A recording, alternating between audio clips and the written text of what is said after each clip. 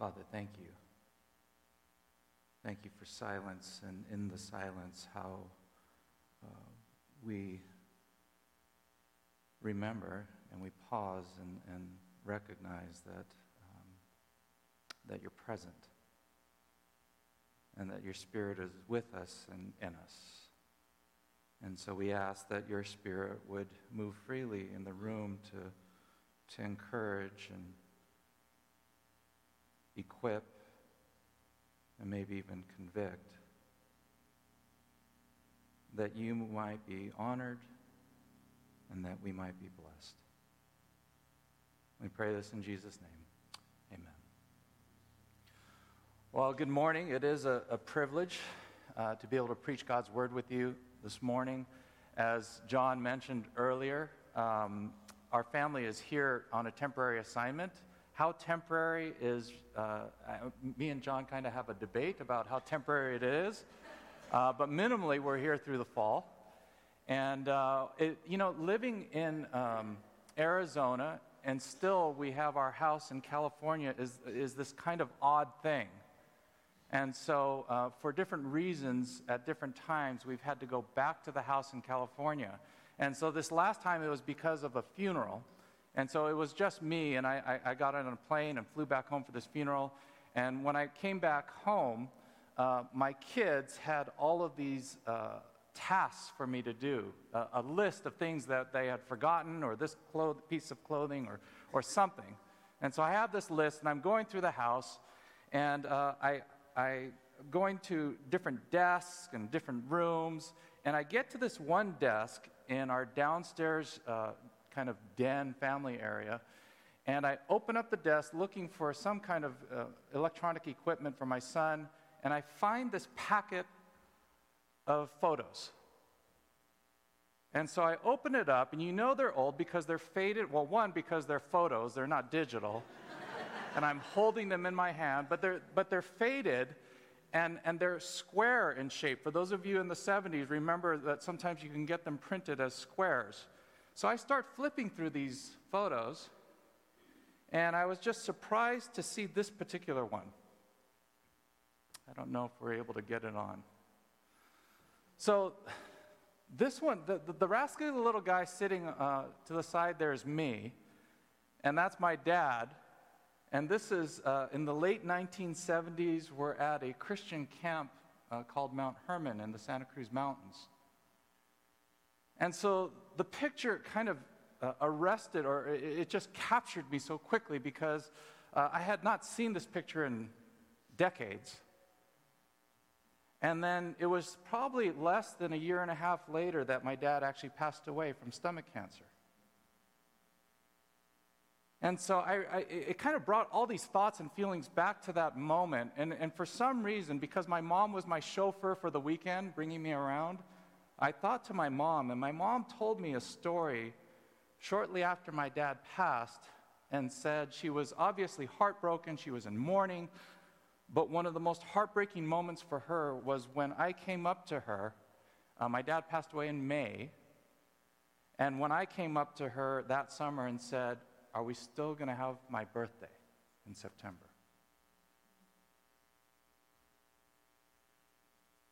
Now, when there's a great loss,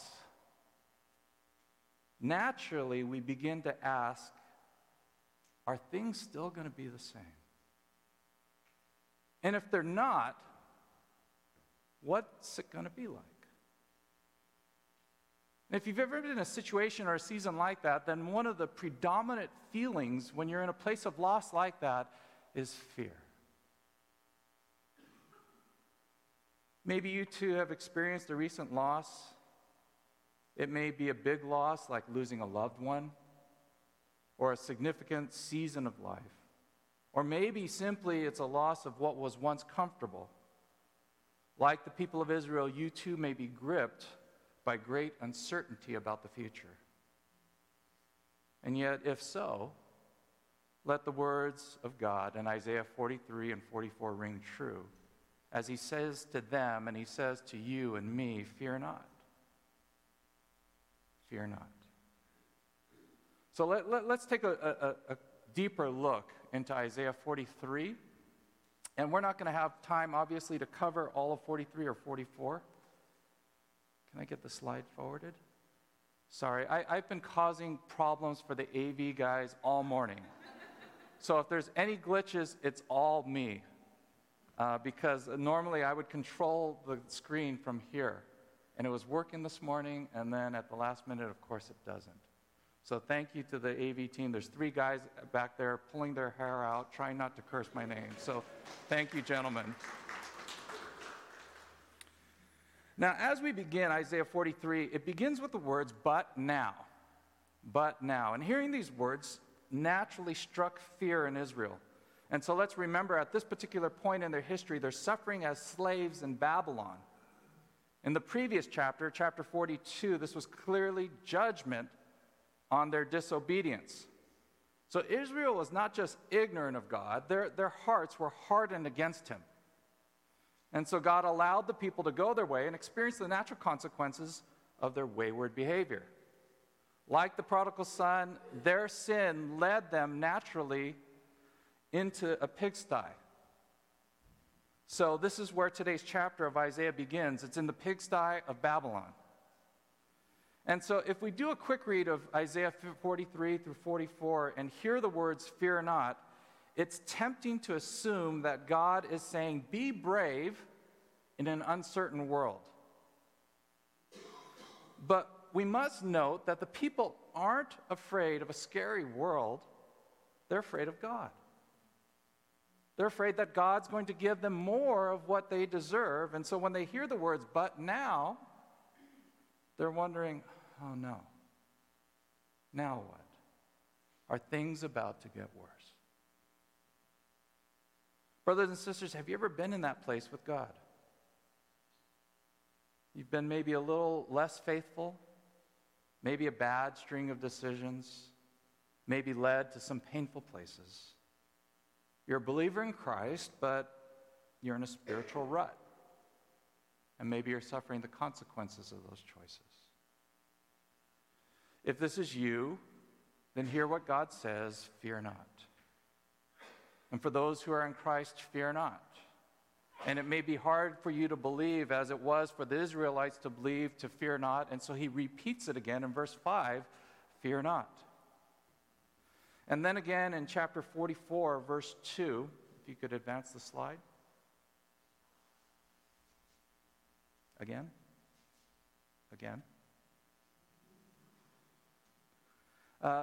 6 verses later, in verse 8, he says it in verse 44, verse 2, fear not again.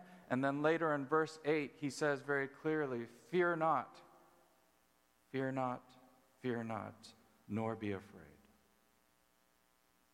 So we have to ask and wonder, why does God say this, and why does he say it so often, at least in these 2 chapters? So let's take an even closer look. Again at chapter 43, if you look at verse 3 in particular, God clearly says, I am the Lord your God, the Holy One of Israel. Now, every time we see the word Lord in all caps, that's the word Yahweh. And this is the name that God gave himself. It's unique to him. It means that he's self-existent. He's eternal. There's no other God like him. He's the only God. And so the Jews felt that God's name that he gave himself was so holy that they didn't want to say it out loud. They didn't feel worthy in many ways to say it out loud. And so wherever the word Yahweh would come up in the Old Testament, they would insert the word Lord or Adonai. And so every time you see the word Lord in all capital letters, it's the word Yahweh. And so if we look later in verses 11 through 15, he says it again. I am the Lord, I am Yahweh. And then again in verse 14, I am the Lord, the Holy One of Israel. And in verse 15 again, I am the Lord, your Holy One. And if that's not clear enough, in verse 12, right in the middle, he says, I am God. I'm Yahweh, I'm the Holy One of Israel, I am the only God. And that's really powerful, but we kind of want to wonder maybe, why state the obvious? In other words, don't the people already know he's God? They do, but if you were there sitting with them in Babylon, wouldn't you begin to wonder if your God was still powerful? For the Israelites, it was tempting to think maybe the exile was not a punishment for their sins, but maybe because the Babylonian gods are a little more powerful. Isn't it always that way with false gods? Idols always appear more helpful, more powerful than they really are. They promise a life that is fulfilling, but always leave us empty and wanting. Now, in our current culture, we're usually not tempted to worship the gods of other religions. Our idols are usually often things that we prioritize above God. They're not usually inherently evil. They're just usually kind of misprioritized or misordered, as St. Augustine would say, or disordered loves. Things like money or food or sports or family or education or a serious relationship are not bad. But they can be idolatrous when we trust them more than God to help us and satisfy us. In the ministry I serve with, a ministry called See Jesus, I have the opportunity to work with different churches and ministries and pastors in different parts of the world, especially Asia. And in the last 3 years, I've had the opportunity and privilege to partner a lot with those who are working in China. And so it's been humbling to see and be a part of what God is doing there. And so one of the pastors there is a man named Wang Yi. And Wang Yi is imprisoned. He's serving in a prison term that's 9 years, and he's in year 4 of that term. And Wang Yi has an amazing testimony, but he had this sense at a certain point that he was going to be arrested. So amongst other things, 2 major things that he did is, one, he purposely regained the weight that he actually had lost previously in anticipation he would be imprisoned. And secondly, he said to the church leaders, when I'm arrested, release everything that I've ever written publicly. And so more recently, there were different editors and authors who gathered a lot of Wang Yi's writings and published it in a book called Faithful Obedience. And so in it, Wang Yi writes this about the second commandment. In other words, you shall have no other gods or before me. He says, the bride only has one husband. The church only has one head. And the soul only has one king. For believers to truly understand this commandment and take it seriously in the face of anything or person that craves dominion or obligation over our lives, whether it's spouses or parents or country or political party, no matter if the request is accompanied with tears or guns, our response is simply this: thus says the Lord, you will have no other gods. Brothers and sisters, what in our lives craves dominion of our attention? Our time, our resources, over and above God. God's word is still the same. You will have no other gods before me. Do you realize that this commandment is not just for the sake of God's glory, but it's for the sake of our blessing? And so what happens when we finally get that raise at work, or that A in that class, or maybe that boyfriend or that girlfriend that we were longing to have, or that latest tech gadget or fashionable piece of clothing? Isn't there usually this sense of excitement and joy when you get it or when it happens? And then there may be a brief moment, if we're all honest, that we begin to wonder, there's this small thought in our head, is that it? What else is there? Isaiah 44, verses 9 through 20, goes on to talk about the folly of idols, mere gods crafted by people. And he says, in particular in verse 20, he says, the idol makers are deluded in ways that lead us all astray. And so what happens when we pour our hearts and our hopes into idols and they leave us frustrated and empty? God's word rings true once again. God says, I am still God.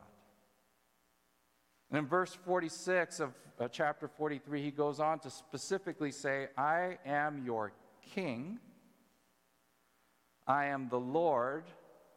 In verse 6, he says, I am the first, and I am the last. Besides me, there is no God. And in verse 8, he says, fear not, nor be afraid. Is there any other God besides me? There is no rock, I know not any. Brothers and sisters, fear not, for God is still God. The good news is that God is still God. He's still the Lord Yahweh, the only true God. He's still on the throne. He still reigns. He's still your king and mine. Now, having said that, God's holiness can be overwhelming for an unholy people, and so it was terrifying for the Israelites, and it should be for us as well. And so yet hear the words of 43 verse 1 again. God says, fear not. Why? Because I have redeemed you. Yes, I am the Lord, your Holy One. But in verse 3, he says, I'm your Savior. In fact, in verse 11, he says, besides me, there is no other Savior. So how can God be holy and remain faithful to an unfaithful people? A price had to be paid. And we don't have enough righteous capital to pay our own sins, but God does, and he chose to do so. And so at the end of verse 43, God says in verse 25, he's the one who blots out transgressions. He does it for his own sake. And he says, I will not remember your sins. And so fear not, because God redeems his people. He saves his people.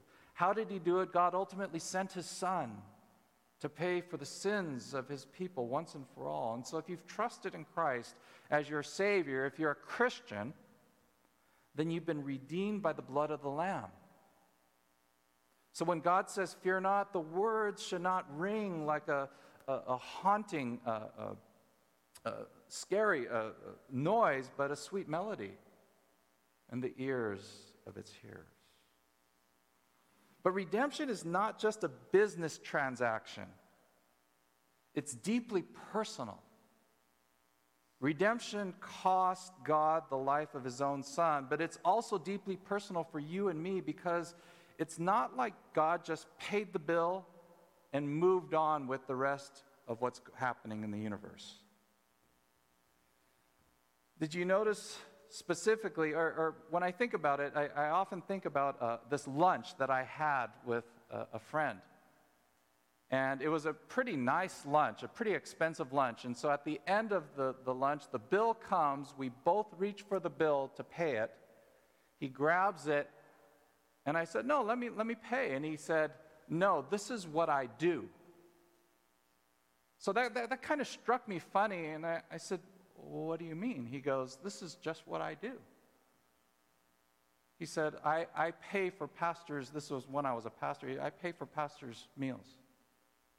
Now, I think his heart and his intent was good, but it didn't feel that good. It didn't feel like, I want to bless you, I appreciate you. It felt like, this is just what I do. Now, when God pays our eternal debt at the cost of his own Son's life, and we ask him, why, God, would you do such a thing? He and he alone has all the right in the world to say, this is just what I do, because this is who I am. And yet, he doesn't really do that. Notice that God doesn't say, this is just who I am. And in verse 1, he says specifically, and notice the personal close, intimate words of 43 verse 1. If you can flip the slide.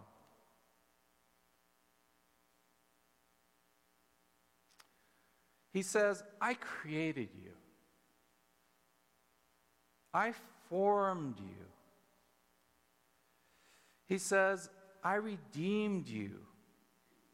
And if that's not personal enough, I've called you by name. And if that's not overwhelming enough, in verse 1 at the end, he says, you are mine. And then in verse 4, it gets even more intimate. And for some of us, this is even more overwhelming. He doesn't just say, I redeemed you and that's what I do, but I redeemed you because, verse 4, you're precious in my sight and honored, and I love you.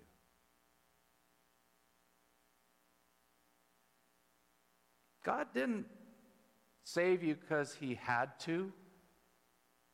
And he didn't just save you because that's what he does, although he does. He saved you because he wanted to. And he wanted you. Why? I have no idea, except that's who God is. He's not just the one who redeems, he's the one who loves and dearly and personally and intimately loves. I know my own heart, and I ask, why, God, why? I know some of you personally, and I ask, why, God, why? But it's because he wants to.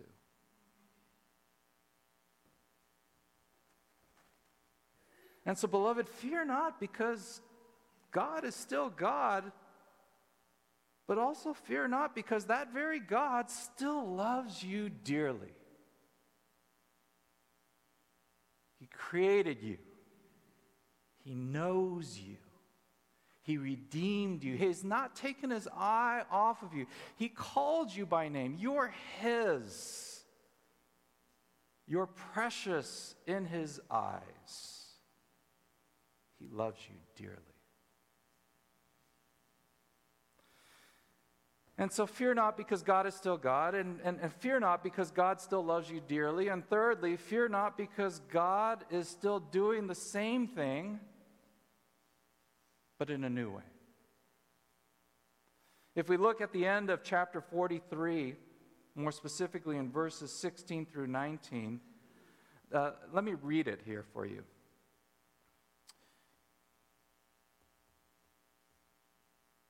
Thus says the Lord, who makes a way in the sea, a path in the mighty waters, who brings forth chariot and horse, army and warrior. They lie down, they cannot rise, they're extinguished, quenched like a wick. Now, in those first two verses, in 16 and 17, you get this imagery, and it's purposeful, of trying to conjure up the past of Israel, and more specifically, to conjure up the imagery of the Exodus. And so if you remember the Exodus, when God freed his people from slavery, the 10 plagues, let my people go, Moses let them all out. Pharaoh pursued. God parts the Red Sea. The people pass through safely, and as soon as they pass through and Pharaoh's army are in there, he collapses the wall of water and saves the people. And so you have this imagery in the people's minds immediately in verses 16 and 17, and then he says the words of verses 18 and 19. Remember not the former things, nor consider the things of old. Isn't it interesting? He says, he conjures up the imagery of his faithfulness in the past, and he says, don't remember the past things. After all, aren't there all these places in Scripture where he says, don't forget, remember. When you get on the other side of the river, stack up the rocks as a monument to remember. And so he recalls of his faithfulness in a magnificent way in terms of the parting of the Red Sea, and then he says, don't remember the former things. Why? Because in verse 19 he says, I'm doing a new thing. And now it springs forth. Do you not perceive it? I will make a way in the wilderness and rivers in the desert.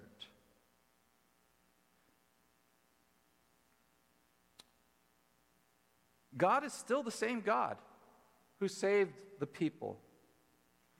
He's still the same God who saved them from Egypt. He still loves them, but he's the same God doing the same thing in a new way. In other words, God will always be his people's rescuer, but he always won't do it by parting a Red Sea. And so it's possible that people are somewhat midway through their captivity in Babylon, and they're kind of stuck between a remembrance of a glorious past and hopefully a hopeful future that they're trying to dream of.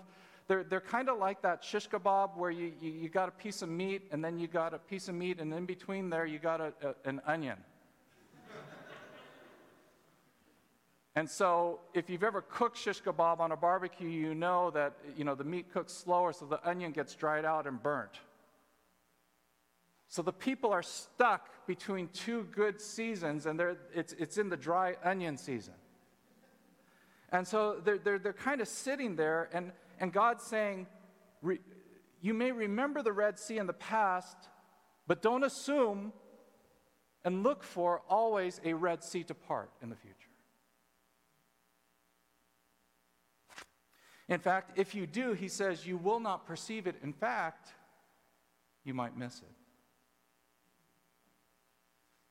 And so God is still the same yesterday, today, and forever, but don't get stuck in thinking that he's always going to do the same things in the same way. As his children, God will always bless us. He'll love us. He'll lead us. But how it unfolds, when it unfolds, will vary greatly. And so some of us have experienced great loss.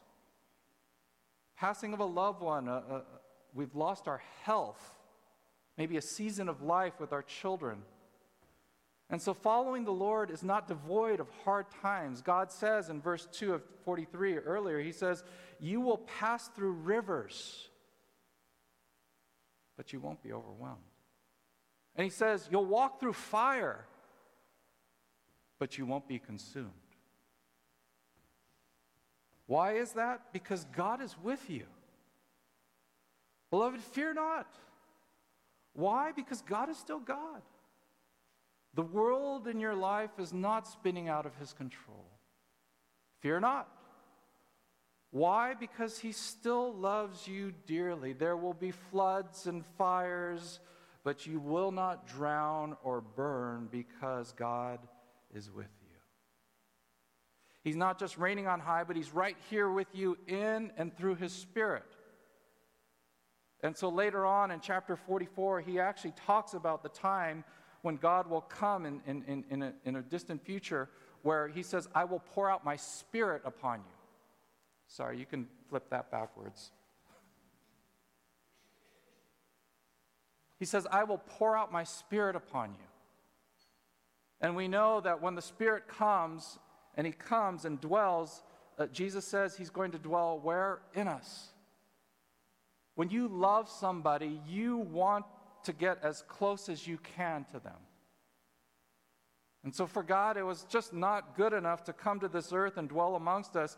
He literally wanted to climb inside of us, in and through his Spirit.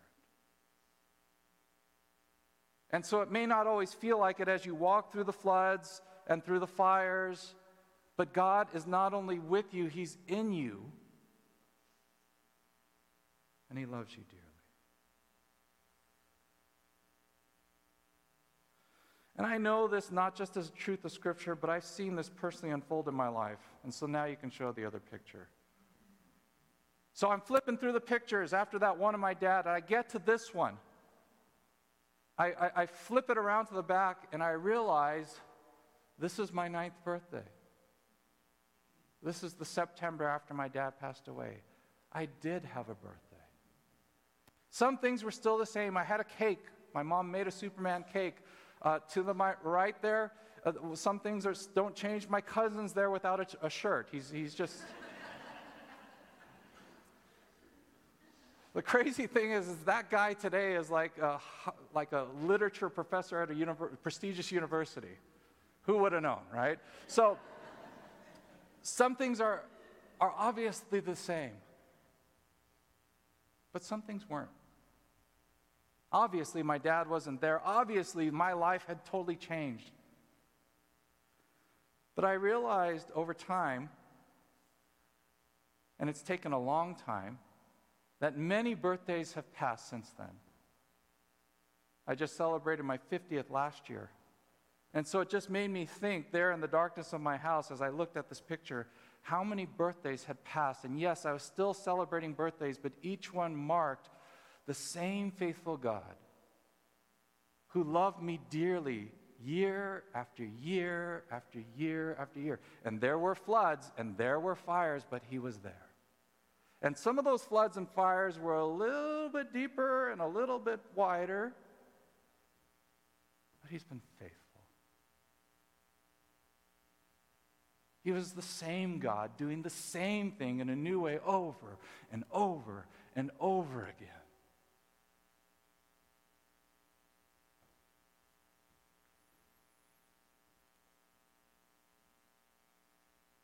And so, over 40 years later from that picture, I still worship the same God, my King, your King, who still loves you and me dearly. And he's continually doing a good work in surprisingly new ways. Now, remember when I said if people get stuck hunting for a Red Sea, they might miss the new thing God was doing? Unfortunately, many actually did. You could show the next slide. For over 400 years later, after that passage in Isaiah was written, a man dressed in camel hair and eating locusts and honey bursts on the scene. And he says, "Repent, for the kingdom of heaven is at hand. For this is he who is spoken of by the prophet Isaiah when he said, 'The voice of one crying in the wilderness, prepare the way of the Lord, make his path straight.'" The God of John the Baptist was still Yahweh, the only true God. He still redeemed and loved his people dearly. He was still the same God doing the same thing, but in a new and even far greater way. Rather than simply save his people from slavery in a foreign land, he chose and decided that he was going to save his people for all time. And the new thing that he was doing, amongst other things, was he was sending his son, who would close the gap completely between himself and an unfaithful people. And so this morning we're actually going to do something where God actually says in Scripture to remember. We're going to head right into a time of remembering the Lord's Supper, and God says, as Jesus said specifically, remember. And so as we partake of the bread, we remember his body that was broken, and as we drink of the cup, we remember that his blood that was shed for the forgiveness of our sins. And so there should be a good tension this morning as we partake. If you are in Christ, if you have placed your faith in Jesus, you're welcome to come and remember what he did. And that's a marker, a place where in the Old Testament he said, I'm going to be doing the same thing, but in a new and greater way. We remember that thing. But he also says, Paul says in Corinthians, as we partake of the bread and drink of the cup, we also remember what is to come. In other words, God is not done yet. And so we partake with remembrance and confidence and gratitude, but also with great hope. That the work that he began in the Old Testament and in the New Testament and in your life today is still at work, and he's not done yet. So let's prepare our hearts in prayer. Father, we thank you. We thank you. You're such an amazing story writer. You write stories that are just so deep, so purposeful, so real. And you're the same God who in some senses writes the same story, but in such new and creative ways. So you not only part Red Seas, but thank you, Father, that you chose to come and dwell amongst us, and that you chose to come pay with your own life through your Son, Jesus. And so, Lord, we remember your faithfulness as we partake of the meal. And yet, Lord, we want to be perceptive of the new things that you continue to do. The old God, the same God, doing the same thing, but Lord, in so many new ways. So give us eyes of remembrance, give us eyes of faith as we partake. And we pray this in Jesus' name.